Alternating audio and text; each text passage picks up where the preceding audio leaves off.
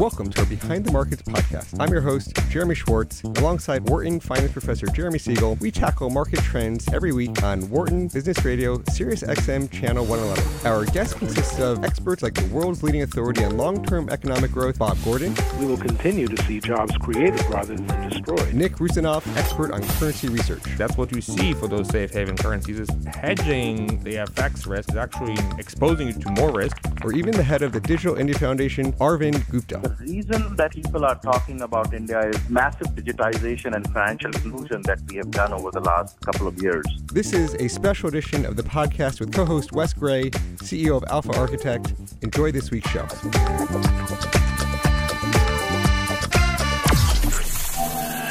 Welcome to Behind the Markets here in Business Radio, powered by the Wharton School. I'm Jeremy Schwartz, Director of Research at WisdomTree and ETF sponsor. I'm joined in the studio today by co-host Wes Gray, CEO of Alpha Architect. Please note, I'm a registered representative for Side Fund Services. The discussion is not tied to the offers of investment products. The views of our guests are their own and not those of WisdomTree or its affiliates. We're going to have a really interesting show today. We're going to have a guest for the hour, Catherine Kaminsky. She's a specialist in systematic investing. We're going to talk to her about managed futures, which she's done a lot of writing about. She's written a book, Trend Following with Managed Futures, The Search for Crisis Alpha. And Wes is one of the people who follows this perhaps more closely than I do, but I also am, we're two of the nerds in the ETF industry focused on managed futures. And Wes, I see you have the book here with a lot of markups. I know you're looking forward to this conversation. Oh, I'm pumped about this one. Just a little bit more about Catherine. She was listed as one of the top 50 leading women in hedge funds in 2015. She's doing her PhD at MIT. We have one of the people she's collaborated with, Professor Andrew Lo, on the show a little while ago. Catherine, thanks for joining us on our program today. Great to be here. Nice to meet you guys. Maybe you could talk, as I looked through your CV and your background, you started off in sort of technology, went from Qualcomm to SocGen. Maybe sort of talk how you started studying your sort of career path, how you got from technology-oriented work towards finance. So I started off, my undergraduate degree was in electrical engineering, and I was really interested in signal processing, and I spent some time thinking I wanted to build cell phones and work with digital communications. But one summer, I did an internship at SocGen in Paris and started doing quant research. And honestly, I didn't even, at that point, I was very inexperienced in finance. So I didn't know a lot about all the things that I was modeling, but I realized that it was extremely exciting. And after that point, I decided to do a PhD in MIT in operations research, which is an applied math discipline at the Sloan School, with a specific focus of applying math techniques in finance. That's where I met Andrew Lo, and I did a PhD at MIT with him, completed in 2007. The thesis that I did was on stopping strategies and stopping rules, and sort of the whole entire premise behind most of my research at that point was about trying to understand why investors use rules and how these rules can be used to make decisions in finance. And that was the beginning. After this, I ended up moving to Sweden and working at the Stockholm School of Economics. I then moved into industry, and always keeping one foot in the academic side because I just think it's so exciting. And so I started working as an allocator at a fund of funds that focused on systematic strategy. So the exciting part about that job was that we focused on doing due diligence on all the bigger firms out there. So we got to know them. We analyzed their returns, we analyzed how they built their portfolios, we compared them, and at the same time we worked with investors trying to understand how to explain to them why they should invest in a portfolio of systematic, primarily, and futures-based strategies. So it was kind of being in the intersection of the investor and the manager. Following that, I've done a lot of I worked with some startup CTAs. I've also was working with ISAM somewhat, and we wrote this book together Then I also worked as a portfolio manager, a research director in a large CTA here in the U.S. And now I'm back at MIT, so back in the throes of academia, which I think you can learn from both sides. Hopefully, getting some ideas from academia and then taking ideas from practice together. Sounds like Wes over here, who's got his foot in the academic as well as now the investment management. I see why he wanted to talk to you so much. Wes, I know you want to jump in. Yeah, Katie, I actually just had a question just because I get it all the time and I'm not really the right person to answer it. But the question is related to if I'm a physics PhD or a math PhD or someone from your kind of hard science background, how is that? How did you do that transition? And do you have any advice for people out there who are maybe thinking about doing that?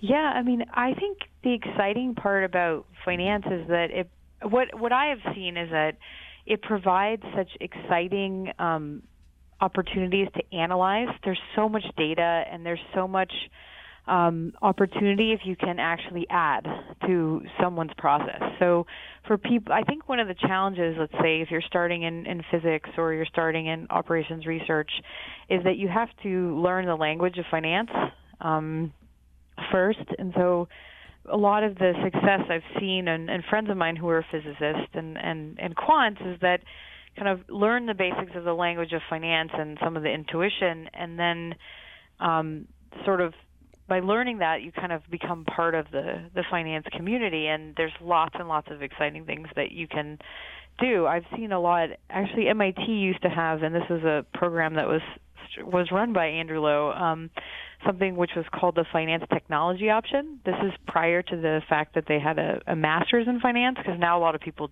go into that and do a master's in finance to do that transition. But back in the day, he had a program called the FTO program, which I was heavily involved with. And there you had PhD students across MIT who had interest in quant who would take some classes together on finance. And it was a whole track to kind of give you the introduction, to kind of give you the lay of the land so that you would know what areas of finance might be the most relevant or the most fitting to your skill set. So whether it's credit risk modeling to trading to I don't know, the whole kit and caboodle of things that you find in that quant finance is useful for. So what's your current research agenda at MIT when you think about the different topics that are interesting you? So now I'm a visitor at the MIT Lab for Financial Engineering with Andrew again, and I have to be honest, the number of times you hear people say machine learning here, it's constant. So I think that, and MIT is really interesting because if you look at what's popular at MIT, usually 5 or 10 years later, oftentimes you can see that becomes popular things within the industry. So right now, some of the interesting projects that I'm working on is some stuff with big data, and then also I myself have been interested in not transaction costs, but in fee structures, because CTAs right now there's been a lot of discussion of how important are fees, should you properly calculate them, and how do they really impact investors' investments, and how do they impact proper calculation of fees and transaction costs? How do they really impact the results that we see sometimes in the literature as well? Yeah. Katie, this is Wes. I had a question for you. So futures are something that I kind of came into, later in life because I was brainwashed to believe that, they don't work and it's a waste of time. Whereas it sounds like you kind of started off in that space, and I'm just curious how and why that happened and you didn't get down the equity bond path like everyone else. That's a good question, because I remember having some very frustrating meetings because I became a futures person right away. But when I was a PhD student, I remember having to teach futures, and I thought they were fascinating. And then when I went to the Stockholm School of Economics, I started teaching derivatives contracts. And I found that futures was really, really exciting area. And when I started looking for a job in the industry, I was naturally interested in futures because I thought it was, just the fact that you could get risk exposure and the type of leverage that you can get and the way that you manage money in futures is just so different from traditional equity investors in the sense that you're managing exposure and risk as opposed to managing notional capital. That was really fascinating to me. And so it was just it ended up there. But a funny story, and this has changed, you probably would say this too, Wes, is that I have given talks, I remember, in academic environments, and people were so focused on equity markets, this is maybe 2010, 2008, that the only thing they could say is, did you use the Farmer-French factors? And I would just look at them and go, what? I don't understand. I mean, we just didn't even speak the same language because it's just such a different type of, you're not going to use a cross-sectional factor using equity information to explain something that is an aggregate index. No, and it doesn't make sense to me. But I realized that we just didn't speak the same language at that point. I agree, and just in my own experience, just even talking with PhDs in finance, when you mention the term managed futures, because every professor has to say they know a lot about it. When you start talking to them about it, I would estimate that off the cuff, like 90% of them don't really understand that much about futures at all. They just have to say they do. Exactly. I mean, actually, the things that I think are the least understood are just the way that portfolios are built, because it's just so different. And I know myself, I've had interactions with pension funds and having to actually go down to explain the difference between leverage and implied leverage. That's something that is just something that I think a lot of people just are unaware of, just the way that when you build a futures portfolio, 90% of your actual capital is within a brokerage account in T-bills or cash. And then the remainder of that is sort of capital at very high risk. So it's like a barbell portfolio. And a lot of people, I think they're very unaware of how that is done. And I think that's changing because, institutional investors are becoming more aware of it too. But from the academic side, it is a very different and very practical detail. Let me just reintroduce our guest here. We're talking with Katie Kaminsky from MIT. She's studying at the financial engineering school there, but also done a lot of work with managed futures. So Katie, when you think about what you just talked about, there's a combination of focusing on fees and what are the fees on a lot of these CTAs where they're charging performance fees and higher normal fees. And then also just the return environment we've been in. And certainly talking about Crisis Alpha, there's been more volatility just in recent days. This question is managed futures going to come back? But when I think about why people are focused on fees, is return expectation really for stocks and bonds have come down with low rate environment. And now you just talked about managed futures having the T-bill component as a major anchor. How have your return expectations, you've done a lot of work, you've got in your book 800 years of data for trend following. How has your return expectations for managed futures maybe changed? Do you have any sense of calibrating returns? I don't think that my return expectations have changed. I just think return expectations are conditional on the environment. So interest rates are a major component.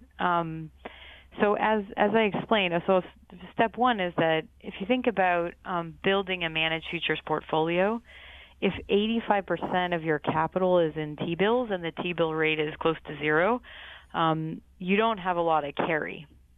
But if you go back into the 80s and 90s even, these strategies had substantial carry on their cash. Yeah. And so you look at returns in the 70s and 80s and people go, oh, wow, we missed this great run. Well, if you have an 8% return just on your cash added to whatever your trading returns are, it helps a lot. Yeah, no kidding. So, yeah, exactly. So number one is interest rate environments are important. And number two is, trend following strategies in particular, which are trying to follow direction of market, so up and down. If our return expectations are lower for general asset classes, then the trends in return are lower. So sort of those two things kind of go hand in hand, because essentially what trend strategies are trying to do is be long and short different assets when they're going up or down And the predominant trend that we see over time is the trends of those risk premia. Now, there are other opportunities, but those are going to be at the core, especially for slower strategies, the anchor for return expectations. So if you're in an environment with very high risk premia, then that's going to be an anchor as well for how trend will perform. Katie, this is Wes. I had a question, and this is great because I just get to ask you all the questions that I always get asked, but have you deal with them. So I'll get to hear from the master ninja managed futures person here. But one question we get a lot of times is, is this whole trend following managed futures stuff dead because now we have faster computers and machine learning algos and all this kind of stuff? Just you care to comment on how the regime might help? I love that question because I have seen it pronounced dead multiple times in my tenure in the field as well. And usually every time it's pronounced dead is when something happens and it works again. But the way that I tend to think about trend following is that if you think about trend following as a strategy, what you're trying to do is go long and short based on the direction that the market's moving. So in general, that's a very hard thing to make money doing because either you're just pulling the risk premia, but with noise because you might be wrong some of the times in terms of long and short. But when these strategies tend to work the best is when things are really disruptive. So in some sense that, markets are moving in ways that people didn't expect. So good example would be 2014. Equity investors don't really care that much about 2014, but if you travel to the Middle East in 2014, you would realize that was a very disruptive period. So if you take an example like that where oil prices moved in a way that people really did not expect or anticipate, that's precisely the type of trends that tend to be still relatively make the risk premia in trend following exist. I think adding just one other point to that is that this is not a simple strategy. So even to capture this type of trend risk premia requires you to be very dynamic in changing your portfolio around. And that's not an easy task. It's not something you can just buy and hold. So I think that's what will still make the strategy a useful potential risk premia for investors going forward. Okay, just to follow up on that, on your point about dynamic, there's a range on that too. Do you rebalance every second? Do you, do it every month? Like, do you have any just high-level advice for folks on how frequent and how dynamic, like a basic generic trend following system should be? So a basic trend following system, and oftentimes a lot of the products out there that retail investors and investors are looking at, most of it is a longer term trend following strategy. And really trend following strategies that are that slow, the rebalancing is not that fast. And what that means is that, you got a turnaround of, you're maybe looking at data over a several month window, so it doesn't move quickly. So take the recent period as an example. Since most trend followers out there are long-term trend, they had a very difficult time in the recent downturn in equity markets. Why? Well, because they're slow. They're like a slow-moving boat. And when equity markets start to turn, they're looking at trends over long horizons, so their positions, they end up taking a hit as well. Now, the typical investor is going to want to invest in something like that because the trade-off for adjusting all the time is that you lose all of the value of those risk premia in the short run because the transaction cost can be substantial. So most trend following strategies are run on the much longer time horizon. And the point is if you think about a typical buy and hold investor, adding something that's a slow-moving but dynamic strategy still has some impact in terms of diversifying a portfolio because if you're just holding long, risky assets, you don't have something that's naturally going to be dynamic without you yourself having to make the decisions. So Katie, when you think about where you should, what sort of assets or what type of futures you should include in these managed future strategies, do you have a sense or have a preference when you think about how they should be constructed to help provide the best diversification for a portfolio of a sort of standard, standard portfolio, 60-40 equity bond, let's say a typical moderate investor? When you think about what's the most additive from a managed futures perspective, how do you think about constructing strategies and what should go in them, where, and maybe that's at a portfolio level, but where do the signals, do you think, work the best? So this is where trend following philosophy is, this divergent trend following philosophy comes in. So if you think about equity markets, and let me just use an example. Equity markets, if you just buy them and hold them, you're capturing an equity risk premium. If you try and trade the trend in equity markets, it's actually highly time dependent, okay? So let's say that I use a 6-month window and I try and estimate when the market's turning based on this. It turns out that the Sharpe ratio, or the risk-adjusted performance of that one market, is very weak.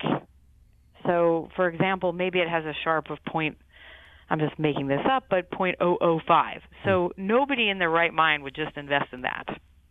So if you sit at home and trend the just one asset, like the S&P, the probability that, either that you're going to cherry pick the right horizon, or that you pick a strategy that has not a very high level of information content is high. So the way that we see things in the trend following space is we say, okay, we think about every asset as a potential contribution to finding a trend. So we think of that we're looking for trends everywhere where we might be able to measure them. But we agree that the measurement of these trends is very weak. So we may trade nat gas, we'll trade lean hogs, we'll trade palladium, we'll trade everything in the world that we can trade that could have a trend, but we want to trade a small amount of all of them. So this is a little bit different than perhaps how your traditional stock and bond investor might think about things, but essentially a trend follower's view is we don't know where the next trend is going to be, so we're going to follow the trends in every single market, and we have signals that increase when the trends are increasing in strength. So take 2014 as an example. I like this example because oil is a very good example for this. It was an amazing year to be short oil. So if you look at our portfolio, we would be following trends and measuring them in, 90 or 100 different markets. But our signal measurements for oil would be extremely strong because oil had been really sort of tanking over a long period of time. Now, as a trend follower, what that means is that our positions grow and grow and grow as the trend becomes more and more popular. So essentially, going back to your question, what we want to do is build a system that trades all possible trends out there. And the more trends we have, the more chance there is that we might catch something that happens. And the more trends that happen at the same time, the better we're going to do. So 14 is an example. You have oil trending. You had currencies basically dispersing for the first time in quite a long time. That we saw the euro-dollar relationship change dramatically. We saw a lot of changes in currency block. So lots of things were happening that year, and that's precisely the environment where we can do well, even though that wasn't even an equity story at all. So that's I think it's the more the better, the more the merrier, I guess, for a trend following, the way to think about the world. So, Katie, this is Wes. Just a follow up to that. In general, that kind of makes sense at some level, but a lot of investors, whether rationally or irrationally, they're not going to be trading managed futures because they don't want to even be messing with them. But the one thing most investors do have is huge equity exposure. Mm-hmm. And to the extent that you're saying, okay, I have equity, buy and hold, but I'm stuck on it for tax basis reasons, but I want to think about managing my beta tail risk. How do you think trend is a good idea there? Do you think it's a bad idea? Do you think it's better just buy and hold it? Just curious on your thoughts on managing equity beta risk with trend specifically. So this is a really, really appropriate question for right now. Absolutely. Because recent environment has been an example where trend did the opposite of help you in an equity downturn. And I'm going to explain why and sort of go back to basics with managed futures and trend as a component that's a complementary component to equities. And the challenge is the following. Okay, so if you're invested in bonds and stocks, you have those two asset class exposures. The way that managed futures works is that we're very opportunistic. It's an opportunistic hedge fund strategy. So we trade all the asset classes. We trade them all long and short, depending on where the market has moved. Now, in 2008, this was a great strategy to have to complement your equity exposure, because when things happen and a lot of assets are moving, trend following strategy doesn't require you to think about it. It automatically adjusts to that market environment and moves in the direction of those trends. So a couple of years ago, I wrote a paper. It was called In Search of Crisis Alpha. And the idea is that crisis alpha is the opportunities gained during times of equity crisis or distress. So if you think about it, crisis alpha is what investors need. Now, trend following is one of the strategies that sometimes provides crisis alpha in the right situation, and I'll explain a couple different ones if that will help. But we all want crisis alpha. The perfect crisis alpha would be a put, because then you could guarantee that you would have, well, it's not really alpha then. It's just expensive. That's not alpha, but the perfect crisis protection would be a put. Now, crisis alpha strategies would be finding strategies that might be able to adapt to a difficult market environment to actually capture some opportunities that would be very accretive to a equity portfolio. So trend following is one of those for three core reasons. Trend following strategies are highly liquid, so if there's any sort of liquidity issue or some sort of credit issue, they tend to be able to sort of handle that situation better than most hedge fund strategies, as an example. But being active across all asset classes means that the disruption that accompanies a crisis is often where the strategy makes money. So if you look at something like 2008, it turns out that trend models didn't do a very good job making money on the actual downtrend in equities. But what they did was profit on the disruption that occurred across short rates, the massive moves in commodities as a result of the change in equity markets, as well as sort of other effects like currencies moving and et cetera. So in that sense, trend is a good complement to equity markets, but it's not a pure hedge. It's a statistical hedge. So depending on the type of crisis you're involved in, it can work or not work. So take the recent days, okay? This environment was an environment that's actually very tough for trend following, because trend following strategies, the only thing that was interesting going into this event in the last 2 weeks was equity markets. So the trend in equities had a Sharpe of, I think people have been quoting in our space, 5. So if you just bought equities and held them, there's nothing better than that. So the challenge for that is that if you have a strategy that's looking for trends, what do you think it's going to buy? Equity. Equity, yeah. And if you don't buy the equities, and you're not doing what a trend-following strategy is supposed to do, the challenge is when those positions unravel. And when they do, what happens to trend is they get out. So if there's a rebound, it can actually not be part of the rebound either. So that is sort of the perfect storm for a trend following strategy. If it's a short-term reversal in equities with a rebound, like the flash crash or this recent period, those are the times where, honestly, it's very hard for trend to be helpful to you.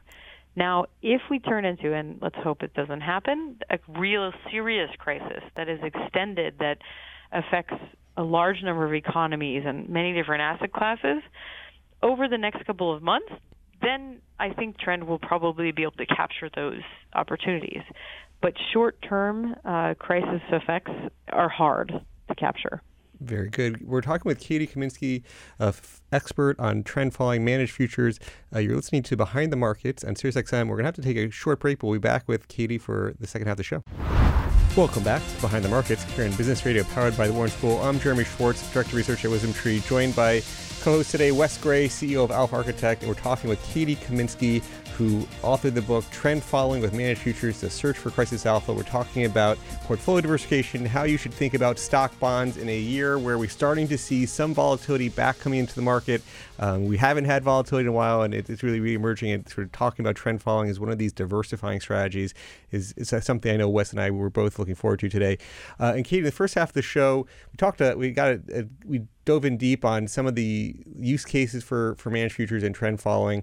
I tried to get some sense of return expectations given just where rates have come down, and that's being a key anchor for returns. Maybe I could push a little bit further. How do you think about a stock return, a bond return, and just frame for people as they think about the returns from asset classes? How would you frame what you think return expectations should be from these strategies? Just setting expectations. If I think stocks have a 5% real return given the valuations, and maybe bonds, real bond returns look like 50 basis points on the TIPS yield, maybe they're rising a little bit. How do you think about trend following or managed futures generally? So I think since managed futures is a strategy that combines multiple asset classes and going long and short, the way that we tend to think about return expectations is more about expected Sharpe in some sense, because, and I'll explain why, is that we allocate risk. And so instead of allocating capital, we allocate a certain amount of risk. And what that means is that, let's say we allocated 15% risk to different asset classes. That means that our portfolio on average should have about 15% volatility. If you think stocks have 18% volatility historically, maybe recently only 8 or 10 until about a month ago, that means that the value of our portfolio is going to run around 15% vol based on the positions that we take. So we think about estimating our returns based on Sharpe. So if we have a 0.5 Sharpe, that gives us an idea, if we have a certain level of vol, how that is going to turn into return. So if I'm running, let's say, a 10 vol strategy and I have a Sharpe of 0.5 in expectation, then I'm expecting a 5% return over longer time horizons with a 10% volatility. So you can imagine that that's kind of the way that we tend to explain our strategy. So we don't think about it as a risk premia that you can sort of estimate or measure. It's more about capturing overall risk premia and taking those exposures over time. So it is a little bit harder to communicate, but that's why we tend to use Sharpe as an example. Okay, this is Wes. A few follow-ups on that. The one is how do you think about managed futures sizing? Like, a lot of people look at it as like a pure alt, and they'll say, I'll put 5% and do 95% in the stock market. What's your opinion on how and why managed futures should be sized in a portfolio? So it really depends on both the objective of the investor as well as what they have in their portfolio. And this is something that I think has really emerged as a key theme in our industry, and this is something that we're kind of moving into two camps. And I like to call these a risk mitigating approach or a diversifying approach. So if an investor comes in and they're holding, let's say, a lot of equity, just a lot of pure equity beta, if you think about that, that's not a very, from a multi-asset class perspective, that's not a very diverse portfolio from a managed future side of view, because we're thinking about commodities, international equities. We're thinking about all these different things, and in that sense, those type of investors, it can be anywhere from a retail investor to pension funds with highly specified mandates. Take an example of a Scandinavian pension fund that holds a very large exposure to the OMX stock index. That would be an example of somebody who has a lot of equity beta, but maybe less diversification away from that. So those type of investors are really looking for more of managed futures to be able to have an impact. So to protect their portfolio, to give them crisis alpha to offset this really large equity risk that they have. Then the more traditional view about managed futures would be that of portfolio diversification. So you're adding a strategy that's lowly correlated or non-correlated, which means that it could still be correlated in certain environments. But in general, the fact that the strategy goes long and short across lots of different asset classes and is opportunistic, it can have the opportunity to add uncorrelated or lowly correlated return streams to a portfolio and add diversification. Sorry. I was gonna. Yeah, no, that was a great answer. Let me try to get it. I'll try to pin you down on something that may be more relevant to a lot of the audience out there. Because unfortunately, we're not running the Norway pension fund. At least maybe Jeremy might in the future, not me. But let's say I'm, normal person like myself, and I've got my 60-40 retirement. I'm 60% Vanguard, whatever, SP 500, and 40% U.S. Treasury 10 years. In that particular case, if that's my baseline, just ballparking, is 10% managed futures, 50, 0? What are your thoughts on a baseline? I probably would go with 20. But that's just because if you see investors that do 2%, and you say, well, that's not going to change much. 20% is probably going to allow you to have the impact of, let's say, if there was an event like an 08 event, you have the opportunity to actually offset some of those traditional asset class exposures. Let's also note the fact that equity market, a lot of people have stocks and bonds because correlation between stocks and bonds has been negative in the last 20 some odd years. In the 70s, correlation between those two asset classes was actually positive. So we could definitely get in a situation where both stocks and bonds go against us. And in that case, it's even more important that we have strategies that can go short or long those assets, as well as add other return streams that may help us to offset these type of risk events if we end up that all risky assets are kind of doing the same thing instead of diversifying each other. Yeah, and that's sort of a theme that's particularly relevant for this year. Is people, one of the narratives has been, well, the Fed's hiking, bond yields are going higher, we're getting more competition for stocks, and you've had where this bonds have been this negative beta asset to equities and been a sort of quote unquote insurance and protection and non-correlation, and people were talking about how you haven't had a year when the Barclays Aggregate Index and the stock index went down at the same time. You go back to like 1969, I heard on another podcast about when bonds and stocks had the same negative return, but maybe the equities get feared that rising rate. So it's interesting. Do you think Wes and I, we had a show not maybe 4 or 5 months ago with people saying maybe you should have separately an interest rate momentum signal as part of your bond positions in a way that people don't have enough rates momentum as part of their strategies. Do you think that's even worth having a separate rates momentum for a bond hedge as part of a risk management tool? Well, I definitely think that that's something that all investors need to think about, is how much are they relying on that correlation. And this is something I myself have been interested in, and I've written a couple of papers about it from the managed future side. And honestly, we all focus on data that is pretty recent, so we just don't have in our experience that these environments where this type of event occurs, where bonds sell off and stocks sell off at the same time. So we just don't. It's not in our portfolio construction. It's not in the data. So it's never going to happen. Yeah, it's not going to happen, right? But then it's going to happen. And I think one of the challenges is that means that we need to find strategies and approaches that have the ability to sell bonds aggressively and also be able to take advantage of a downward trend in bond prices. To your point, though, if bonds are 40% of a 60-40 and people are trying to size it right, like 20% of a managed future strategy, will the bond component be enough? It goes to the equity point, too. Do people have, what's the appropriate sizing? It gets all back to that question, right? Well, I guess I think you asked me more sort of, should they be using interest rate momentum? Yeah. I think that we're using interest rate momentum. I mean, or trend following strategies are trying to look at the momentum in interest rates, just like in stocks as well. And I think most of the studies that I have seen on trend, as an example, because if you look back at studies in the 70s, you have to use synthetic futures in these periods because obviously interest rate futures didn't exist back then.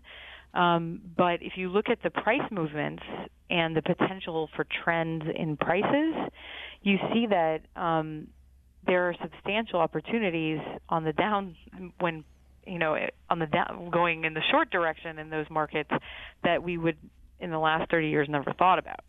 And that data kind of shows why it's important to have a strategy that is sort of agnostic to direction. Let me just reintroduce our guest before Wes jumps in. We've got Katie Kaminsky, co-author of book on trend following with managed futures, The Search for Crisis Alpha. Wes, I know you want to jump in.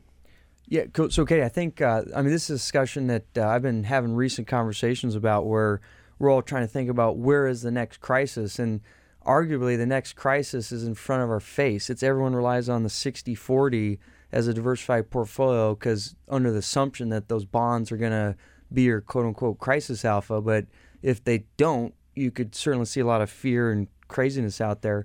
And so this is great. But one thing I wanted to ask you about is in your book, I can't remember what time series it is, but on bond and interest rates specifically, you have data going back farther than anyone. I understand it's maybe wasn't tradable back then, but given your long out of sample history, I think you show that trend following on duration bonds works, right?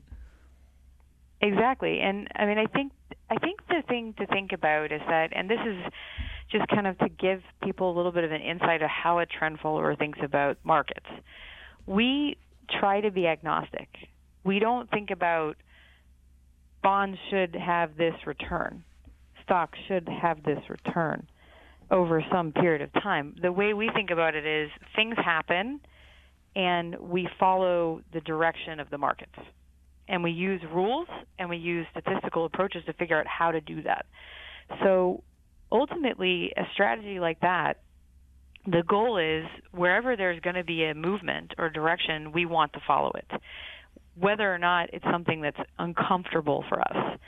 So that's where people are at risk when they have assumptions about asset classes and correlations and what they're supposed to get from something. That's where they have weaknesses that they may not see. So portfolios can have weaknesses by making an assumption about long-term equity premium always being that. And that's kind of the way that philosophically I try to explain it, is that if you have that view over history, there's always environments where, things like that have happened, and trend following has been able to navigate that because the whole goal of the strategy is not to ask, why is this happening, but to ask what is happening and to follow the market's direction. And I think people have a hard time emotionally sometimes in those type of environments making that type of decision. I mean, I guess all of us know that when you're sitting there and you have to face the fact that you might be wrong, it's very difficult. And that's why we focus on letting our approach answer those questions. And it is painful sometimes to watch, but that's the idea of having an approach that's more agnostic to some of these assumptions. So let's drill into a little bit. We've talked a lot about the asset class at a high level. If you went into somebody building a managed futures strategy and you're thinking about trying to build different signals across the different complexes, whether it's equities, bonds, commodities, the currencies, do you think that so maybe talk about the signals themselves. How do you think about the time horizon of the signals and sort of what measurement period you're looking at managing the trend, short-term versus longer-term signals, medium-term, having a composite signal that goes across trying to determine these multiple time horizons and multiple ways of looking at it, and maybe across the different complexes? Do you think it needs to be uniform? Do you think each commodity or currency should have its own signal? How do you think about that? Well, let's start with the idea that again, like this agnostic approach, that you should have some sort of statistical reasoning for why you would tilt something away from the simplest approach. So what I mean by that is that, if you don't, you're more likely to pick something that worked in the past that won't work in the future. So the way that we tend to think about things is, again, let's do as much as possible. So just to go back to the signal example that you suggested, is the way that I usually explain trend following signals is that you want to think about each time horizon as a memory. So if somebody has a very short-term memory, you may know some people like that. They're just remembering only what happened in the last week. So short-term trend following systems really only try and examine what's happened in their memory for short periods of time, and sometimes that's a good thing. Medium-term trend following systems are looking over, say, a quarter or a little bit longer, and then you're thinking about you're having enough memory to kind of remember a little bit more time and then react to that. And sometimes that's a good thing. Or a bad thing. And then longer term is when you're kind of looking at stepping back and you're looking at the picture and squinting your eyes and say, what's the trend, up or down? And that is another way to think about trends. So when you build a system, you don't want to just say there's only one type of trend. You want to define trends across time horizons for all asset classes and then trade an aggregate approach where you weight between the different trend following systems. So I tend to think of it as a voting system. So if you have a short term, so let me give an example of what just recently happened in equities. So in most managed futures strategies were very long equities. Why? Because for everything you can remember, it was going up. Your short-term memory, your long-term memory, your medium-term memory. So all of those would be voting, it's a huge trend. And then as you see a huge sell-off, you'd see that the short-term especially would start screaming the other direction. No, this is not a trend anymore in that direction. Medium-term would be starting to get adjusted to the fact that, and the long-term might say, this is probably just temporary. And so if you think about that, that's how positions should be made. Instead of it just being long-term or medium-term or short-term, it's about balancing across those different time horizons with a tilt. There's one trade-off. The trade-off is the faster you go, the more expensive it's going to be for you. So you need to trade off the potential hit to your return for being too fast and too short-sighted. So you tend to underweight some of the shorter signals, but you still want to listen to them and give them a vote because they tell something about where the market is moving and going. Katie, this is Wes. Just a quick follow-up on that, and tell me if this is a fair statement or not. But would how you calculate your trend also, at some level, depend on your in-state goals? For example, if I was purely concerned about insurance/crisis alpha, don't I kind of almost need to be more dynamic to be positioned, or is it fine to be long-term? Like, what are your opinions on how it may differ depending on your in-state goal? Exactly. So if your goal is diversification, it's going to be very different. Sort of the best overall Sharpe ratio, the best sort of smooth ride, it's going to be very different than if it's crisis alpha. If your goal is crisis alpha, you have to think about a couple of things. One, speed matters. So faster systems do better in crisis, but they tend to have worse overall risk-adjusted performance. So you need to be faster, and you may need to also consider how much equity beta that you're actually holding.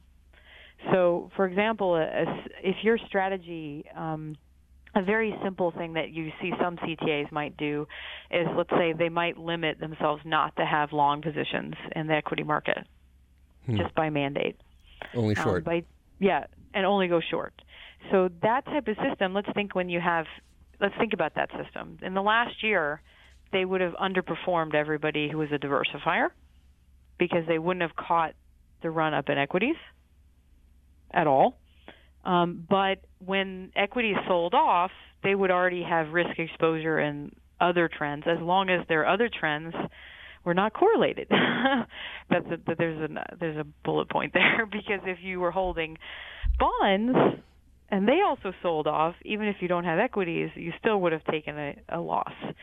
So if you're thinking about crisis alpha, you have to think a little bit more strategically about what characteristics of the strategy make it better able to complement an equity portfolio. So there's a lot of things you can do. One is you could vary your risk depending on the environment. So take more risk when you have the ability to diversify. Another is you could limit the traditional exposures that your clients already have, so equity beta or other equity-like positions. And finally, you could be faster so that you're able to react more quickly, because equity sell-offs particularly tend to be asymmetrically fast. So, yeah. Katie, this is Weskin. Another follow-up here. So it seems to be the case that most of us, whether it's smart or not, are loaded up to the gills in equity. So you would expect that managed futures would be more of an interesting scenario. But I question the business side of it, because when you think about it, as someone who runs a crisis alpha managed futures business, you're basically hated most of the time. And then when the crisis happens and you win, people say, oh, thanks, you went up, I'm going to liquidate you now to rebalance. So you almost, when you ex-ante try to consider like who would be crazy enough to set up that business, the answer is nobody. How do you think about that, and how the heck would an investor actually expect to access this through intermediated, service providers? So I think this is precisely the challenge of managed futures. It's sort of, it's sort of a milder version of being a dedicated short seller. I don't want to say it that way, but we tend to do well often when people aren't doing so well, and that's kind of a hard social thing to experience, as you said. 2008 was one of the best years, and you're not really going to start popping the champagne if you're having a great year when everybody is in so much trouble. And so, as in general, the way that people handle that is that a lot of CTA strategies, if you look at it, tend to be more on the diversification camp. So they do, maybe don't limit their equity beta. They're looking for other strategies outside of trend to increase their robustness outside of periods when trend isn't working. And they also spend a lot of time, like myself, in education, and trying to frame what we do to investors so that they can understand what's going on. I have a joke in that, honestly, every day that, I can always tell when equity markets go down, because I usually get a call. My mom will call me and she'll say, what are CTAs doing? Every time. Because that's when people call CTAs. They call them when equity markets go down, because it's one of the few things they know that might do something different.